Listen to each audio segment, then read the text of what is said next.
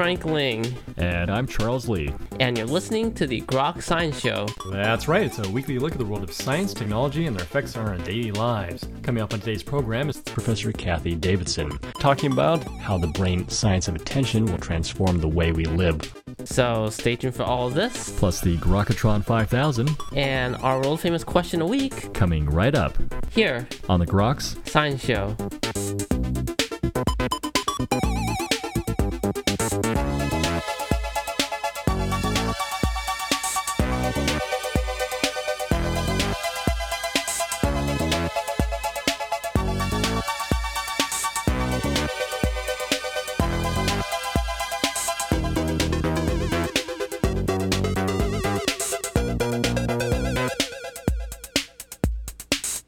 Welcome back to the Groks Science Show. Well, the rapid changes to our lifestyle brought about by digital technologies is continuing to demand more of our attention. But can our minds cope with these rapid changes, and what will be the future of learning in this new environment? Well, joining us today to discuss this issue is Professor Cathy Davidson. Professor Davidson is the Ruth F. DeVarney Professor of English at Duke University and the John Hope Franklin Humanities Institute Professor of Interdisciplinary Studies. Her new release, Now You See It, How the Brain Science of Attention Will Transform the Way We Live, Work, and Learn, explores this topic for a general audience. And Professor Davidson, I want to thank you very much today for joining us today on the Grok Science Show. It's my pleasure, Charles. You actually caused a bit of a stir when you promoted the distribution of iPods to undergraduate students at Duke University, thinking that new learning come about from this. Right, a bit of a stir is a bit of an understatement. I think we were on Newsweek and NBC and ABC News and on and on. What we did was in 2003, before there really was much of anything, there wasn't an iTunes U, there was barely even iTunes. Apple came to us and said, what kind of technology could we partner on to sort of make a statement about students in a digital age? And I was in a very innovative position called Vice Provost for Interdisciplinary Studies, where my job was, as the president of our university once joked, to break things and make things, and especially to think about how we could remake the research university, which is basically an industrial age institution for a digital age, and especially an age where students have the opportunity and the possibilities online of not only receiving content, but making it. So we decided to go with the technology students like best. Instead of going with laptops, why not try the iPod? That is what every student liked. But at the time, there was not a single known educational use for the iPod. And we actually thought that was a great challenge. So what we did was we gave free iPods to the first-year students.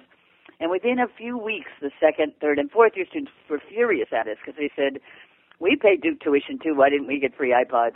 And we said, good point. So how about this? If you can convince any professor who's teaching a class next term to include an iPod for an educational use in that class, we'll give you, the professor, and every student in the class your own Duke-branded free iPod.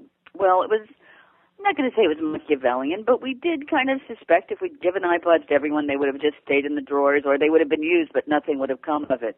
We ended up giving within a semester, gave more iPods away to students who had actually invented learning applications for the iPods than we did just free to the first-year students. And there was almost no department where we didn't have a major breakthrough. And we learned several things. One, we were shocked that the faculty was so happy to go along with it. I think if the administrators had said, put technology into your classroom, they would have all protested, and maybe rightly so. But when the students came and said, here's an idea, Professor So-and-so, we think we could use the National Catalog of Heart Arrhythmias and change the signal processing a little bit and make it so any doctor anywhere could listen to an iPod on one ear and listen to the catalog of heart arrhythmias on another, and it would help them with diagnosis. Or we could put iPods, put our violin playing via the iPod into the Philadelphia Orchestra, which has put its work online, and hear how we would sound in the orchestra. There were so many things that the students came up with. It was kind of amazing. And so, professors learned that the students had a kind of expertise. Academics aren't usually good at giving up some of their expertise, but they really let the students lead the way. And two, it kind of told students that they should claim a different kind of leadership as co-learners in a new digital age. And that, to me, was the big success, even more than all of the technology that was innovated as a part of it. I mean, no one's called Steve Jobs a fool ever, and I think he probably ended up with millions, if not billions of dollars potentially in free R&D from these students who used this and came up with learning applications. But the big lesson was priceless, and that was we're in an era where a new kind of co-learning, not just memorizing, but really co-learning is important and vital. Is the lesson from this then that learning is essentially just going to be different in the future with all these new technologies? It doesn't have to be, but if it isn't, we're missing a valuable opportunity. I mean, the school bell was the symbol of education in the 19th century because you had to teach farmers that it wasn't right any longer to get up with the sun and decide to fix the fence when the fence needed mending, and then maybe to shoe the horse, and maybe to have a little lunch, and then maybe do one tour or another. No, you had to teach people how to come into work at the same time, all work at the same time, work on the same problem, tested in the same way, be evaluated in the same way. In other words, standardization was key to the industrial workplace, and education became the place for that standardization. I would say in a new do-it-yourself interactive web environment where people have the possibility of not just learning or borrowing content, but making and contributing to enormously interesting projects like Wikipedia and other kinds of online projects, that we have to teach not rote memorization, standardization, hierarchy, but how to take charge of your own education, how to assess the credibility of the information you find online, how to meld that information, tons of information, into something like a clear analytical or synthetic argument or point that you can use to forward your own book. It's a different responsibility of the learner, and I don't think we're doing a very good job of teaching kids, including college students, how to take that responsibility seriously. Well, that is certainly one of the critiques of new technology, is that not this really critical evaluation. How do you think we develop then this sort of critical interplay or evaluation information that we're getting from these various digital sources? Well, I think the first thing you do is exactly raise the issue of credibility. And I think the best way to do that, and when I was writing and doing the research for Now You See It, I kept going into classrooms. And the best teachers I saw who were teaching to what I call the new digital way of co-learning didn't even have to have actual technology in the classroom. But what they were doing was teaching students the cost of poor research. So I went into a sixth grade class where students were not only building bridges out of popsicle sticks, which I think is something kids have done for 40 years, but they were doing experiments to test tensile strength, and then they were writing up their experiment, writing abstracts for them, and the other students would evaluate those abstracts, and then the other students would critique the critique, and they were finding their information online, but they were constantly talking about how they evaluate the use and appropriation of that information. These are sixth graders. When I said to that teacher, this worksheet you have that the students have to fill out is very sophisticated. I don't know if my Duke students could do it. And he laughed, and it turned out the sheet was something he borrowed from his father, who is a consultant who goes into Fortune 400 companies and that are going through major technological changes. And these are questionnaires he gives executives who are thinking about how to change their company. And here was this brand new teacher, he was 24 years old, teaching sixth graders how to evaluate the systems they operated in as sixth graders in this bridge building project using this management technique that his father had perfected for CEOs. I thought that was pretty amazing and an incredibly cheap, first of all. It cost very, very little, but a cheap way of teaching students how to be critical about the information, that there is no reference librarian to sort for them. So what really then is the vision for the classroom of the future? The classroom of the future, I think, is a classroom where it's much more project-based and based on problem solving. I think that there's probably a need for incredible rigor and almost a reflex for rigor, because you don't have systems that come with like a blue ribbon saying this is certified, this has been vetted, this is peer-reviewed. So you have to develop that credentialing yourself, either by knowing which are reliable sources. I mean, do you go to hurtmyelbow.com or do you go to Mayo Clinic to find out why your elbow is hurting? There's so many different things you have to learn about credibility on the internet. You also have to learn how to, when you do problem solving and project management as a method of learning, you learn to not only think across disciplines, but how to extract as much knowledge as possible from your collaborators. I call it collaboration by difference. My own organization, Haystack, that I'm the co-founder of, and it runs the annual MacArthur Foundation Digital Media and Learning Competitions, is based on an idea that whenever we have a complex project, we make sure there's people on the teams who actually don't share a knowledge base, like a programmer with a publicist, with somebody who knows social networking, somebody else who may be the content expert. And they work on the project together, but often actually start ideas in the other person's content field. And because we also feel that there's a kind of attention blow happens from too much expertise. You're an expert, and that means you're not maybe this is just from being an academic a long time. Often by being an expert in academia means you're not so good at hearing alternative points of view. I think it's almost sort of trained within you in academia to ignore the other points of view. Yes, I think that's right. And so if we're going to teach our students how to be receptive to other points of view, we have to sort of bypass our own training. And I think the lesson of attention blindness is we never see what we don't see. So you have to construct the right tools, the right partners, and most importantly, the right methods that force you to see what you otherwise might ignore just out of your own prejudices, culture, learning, discipline, background, or even attention. What you're focusing on, as we know, means you're not focusing on something else. So the subtitle of the book is indeed called How the Brain Science of Attention Will Transform the Way We Live, Work, and Learn. What is really the brain science of attention telling us about what is going on in this new environment? Well, I think for the last several years we've been in a mode of deciding that we're all stressed out and multitasking is hurting our brains and et cetera, et cetera. And I think the most interesting recent work, the neuroscience of the brain, suggests that in fact the brains, and this is Rockley at Washington University in St. Louis, and Morecambe and Fletcher in Cambridge, who talk about this a lot.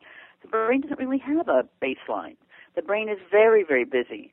Rockley says that 80% of the brain's energy is used in talking to itself. And I like to joke that if the brain were a quiet, monotasking space, the world would have a lot more Buddhas, because here we have an Eastern tradition of understanding meditation that for thousands of years has explored what happens to the quiet or unquiet, and what happens when you're in a room with no external distractions, thinking about the great questions of self and identity and existence. And of course, that's the time with no distraction when your mind goes crazy.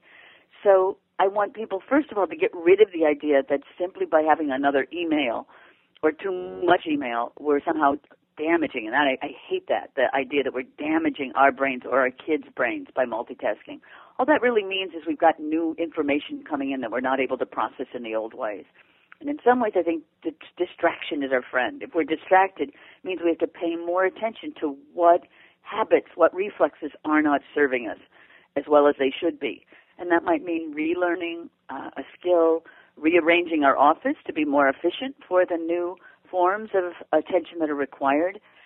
What I think is going to happen, I think the next 10 years are going to see an explosion of ways of controlling the multiple, crazy, unsorted environment that comes at us every minute, it seems, on the Internet. And we're already seeing that with computer scientists coming up with control programs that allow you to sort.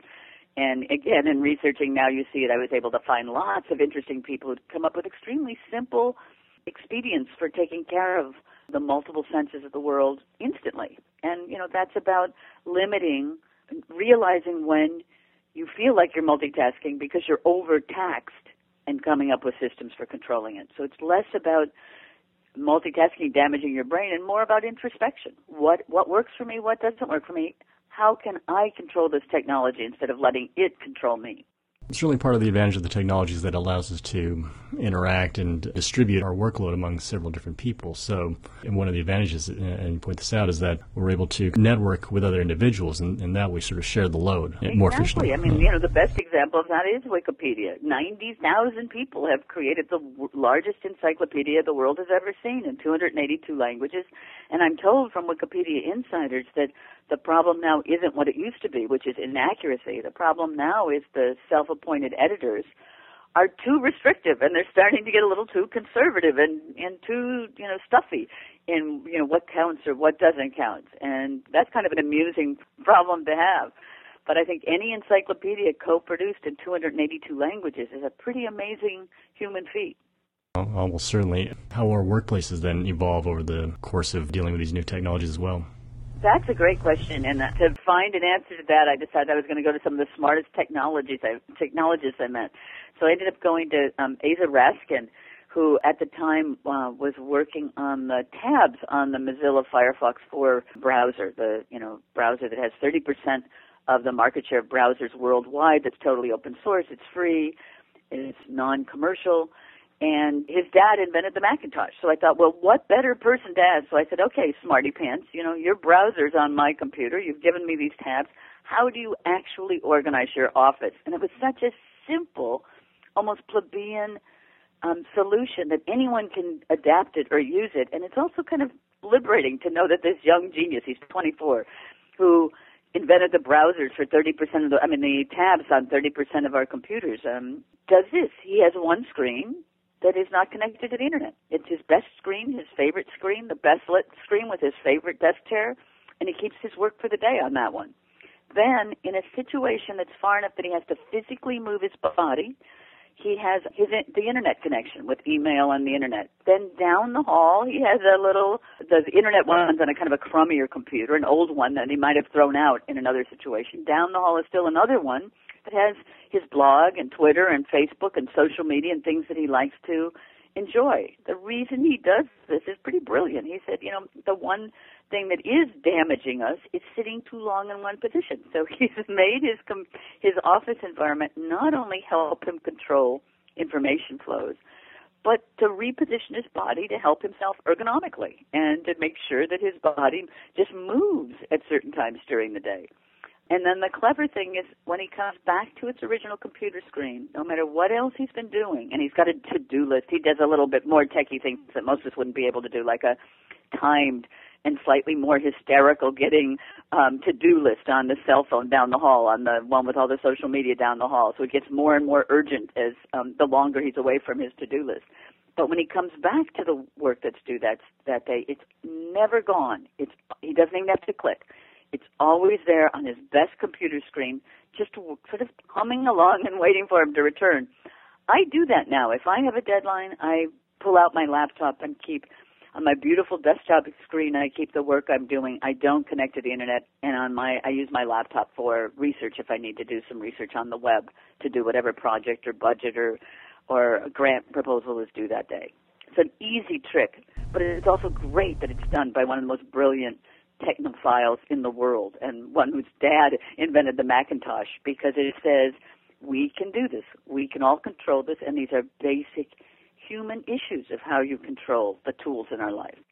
Part of the issue is whether or not we'll be able to keep up with the rapid advances in technology. Are our brains plastic enough to do so?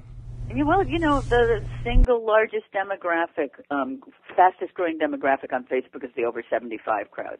It's kind of amazing how much, in fact, we've changed. Some people aren't changers, and I find that it's almost as true of 20-year-olds as it is of 70-year-olds. And, in fact, there's a chapter in my book about an accident I was in several years ago when I had to go through very extensive rehab that required, excruciatingly boring repetitions of certain physical motions to rehab an arm that had become neurologically detached, not physically detached, but in any kind of nerve sense, pretty much detached.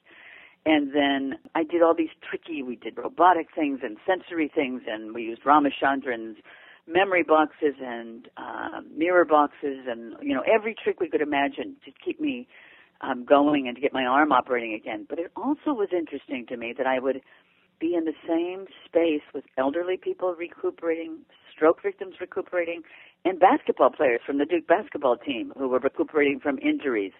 And again, therapists said, we know there's a relationship between practice and recovery. And we know there's a relationship between youth and practice. Young people practice more and rehab and work at it more than the older people. We don't know that there's a correlation between rehab and age. And I think that's a great metaphor. In this case, it was physical, but I think that's also a case for technology. If you learn something new, it helps you to learn the next thing new. And if you learn that helps you to learn the next thing. It accretes. It's not an on and off switch. It's a process. And you don't have to be 70 to opt out of the process. And you can be like my own father, who's 85 years old and, still on email every day and still used to edit a online newsletter until just about 6 months ago. And, there's hope for all of us. And I'm not a millennial by any means. I've been teaching for almost 30 years. So if there's hope for me, there's hope for any of us. So the message is really just keep using it or you're going to lose it. Yeah, exactly. Use it or lose it. I think that's true for lots of things in this world. I think my final take-home message is to calm down. We're doing an amazing job. We're 15 years into a new technology, the commercialization of the Internet, 15 years, and there's almost always, in the first 15 years of any major new technology, a lot of anxiety, and then suddenly you start seeing kids who don't care about before and after because they don't know. I mean, my students, just this year, it's the first year when I asked my students, how many of you remember the time before the Internet? None of them do. And that's important because they don't care about nostalgia. They want to know, what am I doing now that helps? And I think, again, I'm a historian of technology. It's usually about 15 years in that people start actually looking at institutional and systemic change that will help us with a new technology. And I think we're exactly at that point right now. And again, what I tried to do was find famous people, but also ordinary people who had made that transition very gracefully and heroically, simply, and sometimes with great beauty and elegance in their lives. And there's stuff we can learn from those people. And I learned enormously from those people and feel very grateful to them for what I've learned, for all that they've taught me. And I hope readers of Now You See It can learn the same lessons. The book again is called Now You See It, How the Brain Science of Attention Will Transform the Way We Live, Work, and Learn. Professor Davidson, thank you so much for joining us today on the Grok Science Show. Thank you. It's been a pleasure. I love the Grok Science Show. Well, thank you for saying. And if you do have a few seconds, we would like to play the game, the Grokatron 5000. I'll try it. I may fail miserably. I'm not a game person, but I'll try. All right. Time to play the game, the Grokatron 5000. It's our supercomputer, formerly known as Deep Blue. Today, the Grokatron 5000 has chosen the topic, do they see it or don't they see it? So for the following 5 individuals, the Grokatron 5000 would like to know whether you think they do or don't see it, and maybe a little reason why. Professor Davidson, you ready to play the game? Thank you. I'll try. I'm not a gamer, but I'll try. Okay, here we go. Person number 1, does he see it or doesn't he see it? It's the actor Charlie Sheen. Charlie Sheen needs to see a lot better. I don't think Charlie Sheen has a lot of perspective on himself, at least from what I see on television and People magazine. The view I have of Charlie Sheen, he needs a lot of work. All right. Number 2, the golfer Tiger Woods. Oh, Tiger Woods. Well, I think Tiger Woods is another person who needs help seeing it. I think he spent way too much having to be perfect when he wasn't, and I think he was probably blinded by the idolatry to his own morality and his own self-preservation, both of those things. Indeed, indeed. Number 3, though, how about Steve Jobs? Steve Jobs, that's a tricky one for me. On the one hand, he sees it brilliantly because he figured out that we need and want not ugly, difficult computers, but beautiful objects that respond to the needs in our everyday lives, and that give us huge amounts of choice. So I love that.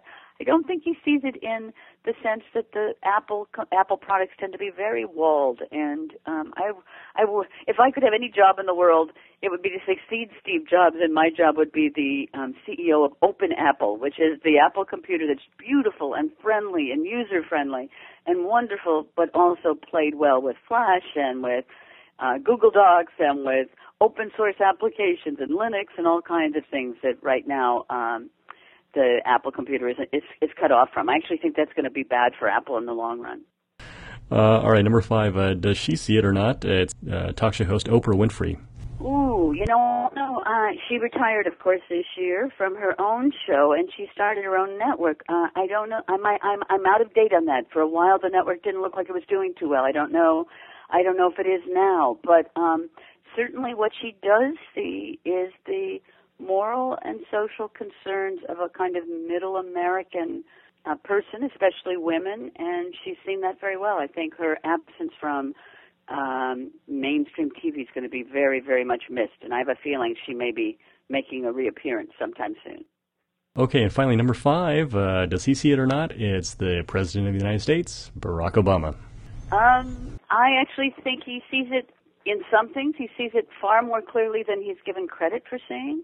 For example, we know that the new world of distributed work, where more and more people are kind of adjuncts, or ronin they're sometimes called, where they work part-time work and odd jobs, only works worldwide if you have universal health care. And so I actually think the much vilified Obamacare was actually probably one of the single most important stepping stones to having an innovative 21st century workforce. And if we're losing our place in the world, I think that's the limitations that were put on health care, and especially if we rescind that, is one of the reasons.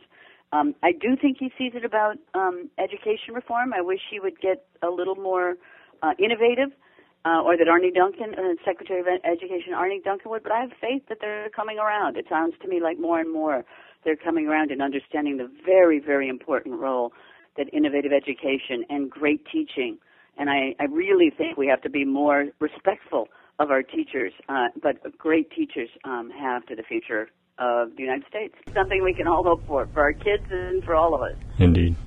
All right. Well, Professor Davidson, I want to thank you very much for sticking around playing the game. And again, talking about the book, Now You See It, How the Brain Science of Attention Will Transform the Way We Live, Work, and Learn. Thank you so much for your time. It's been an absolute pleasure. Thank you for inviting me. And that's all for this week's edition of the Grok Science Show.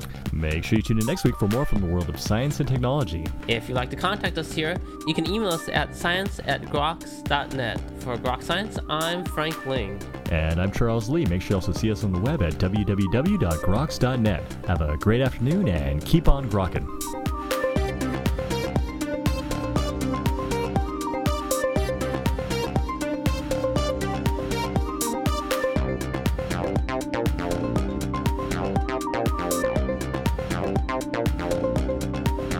Bye.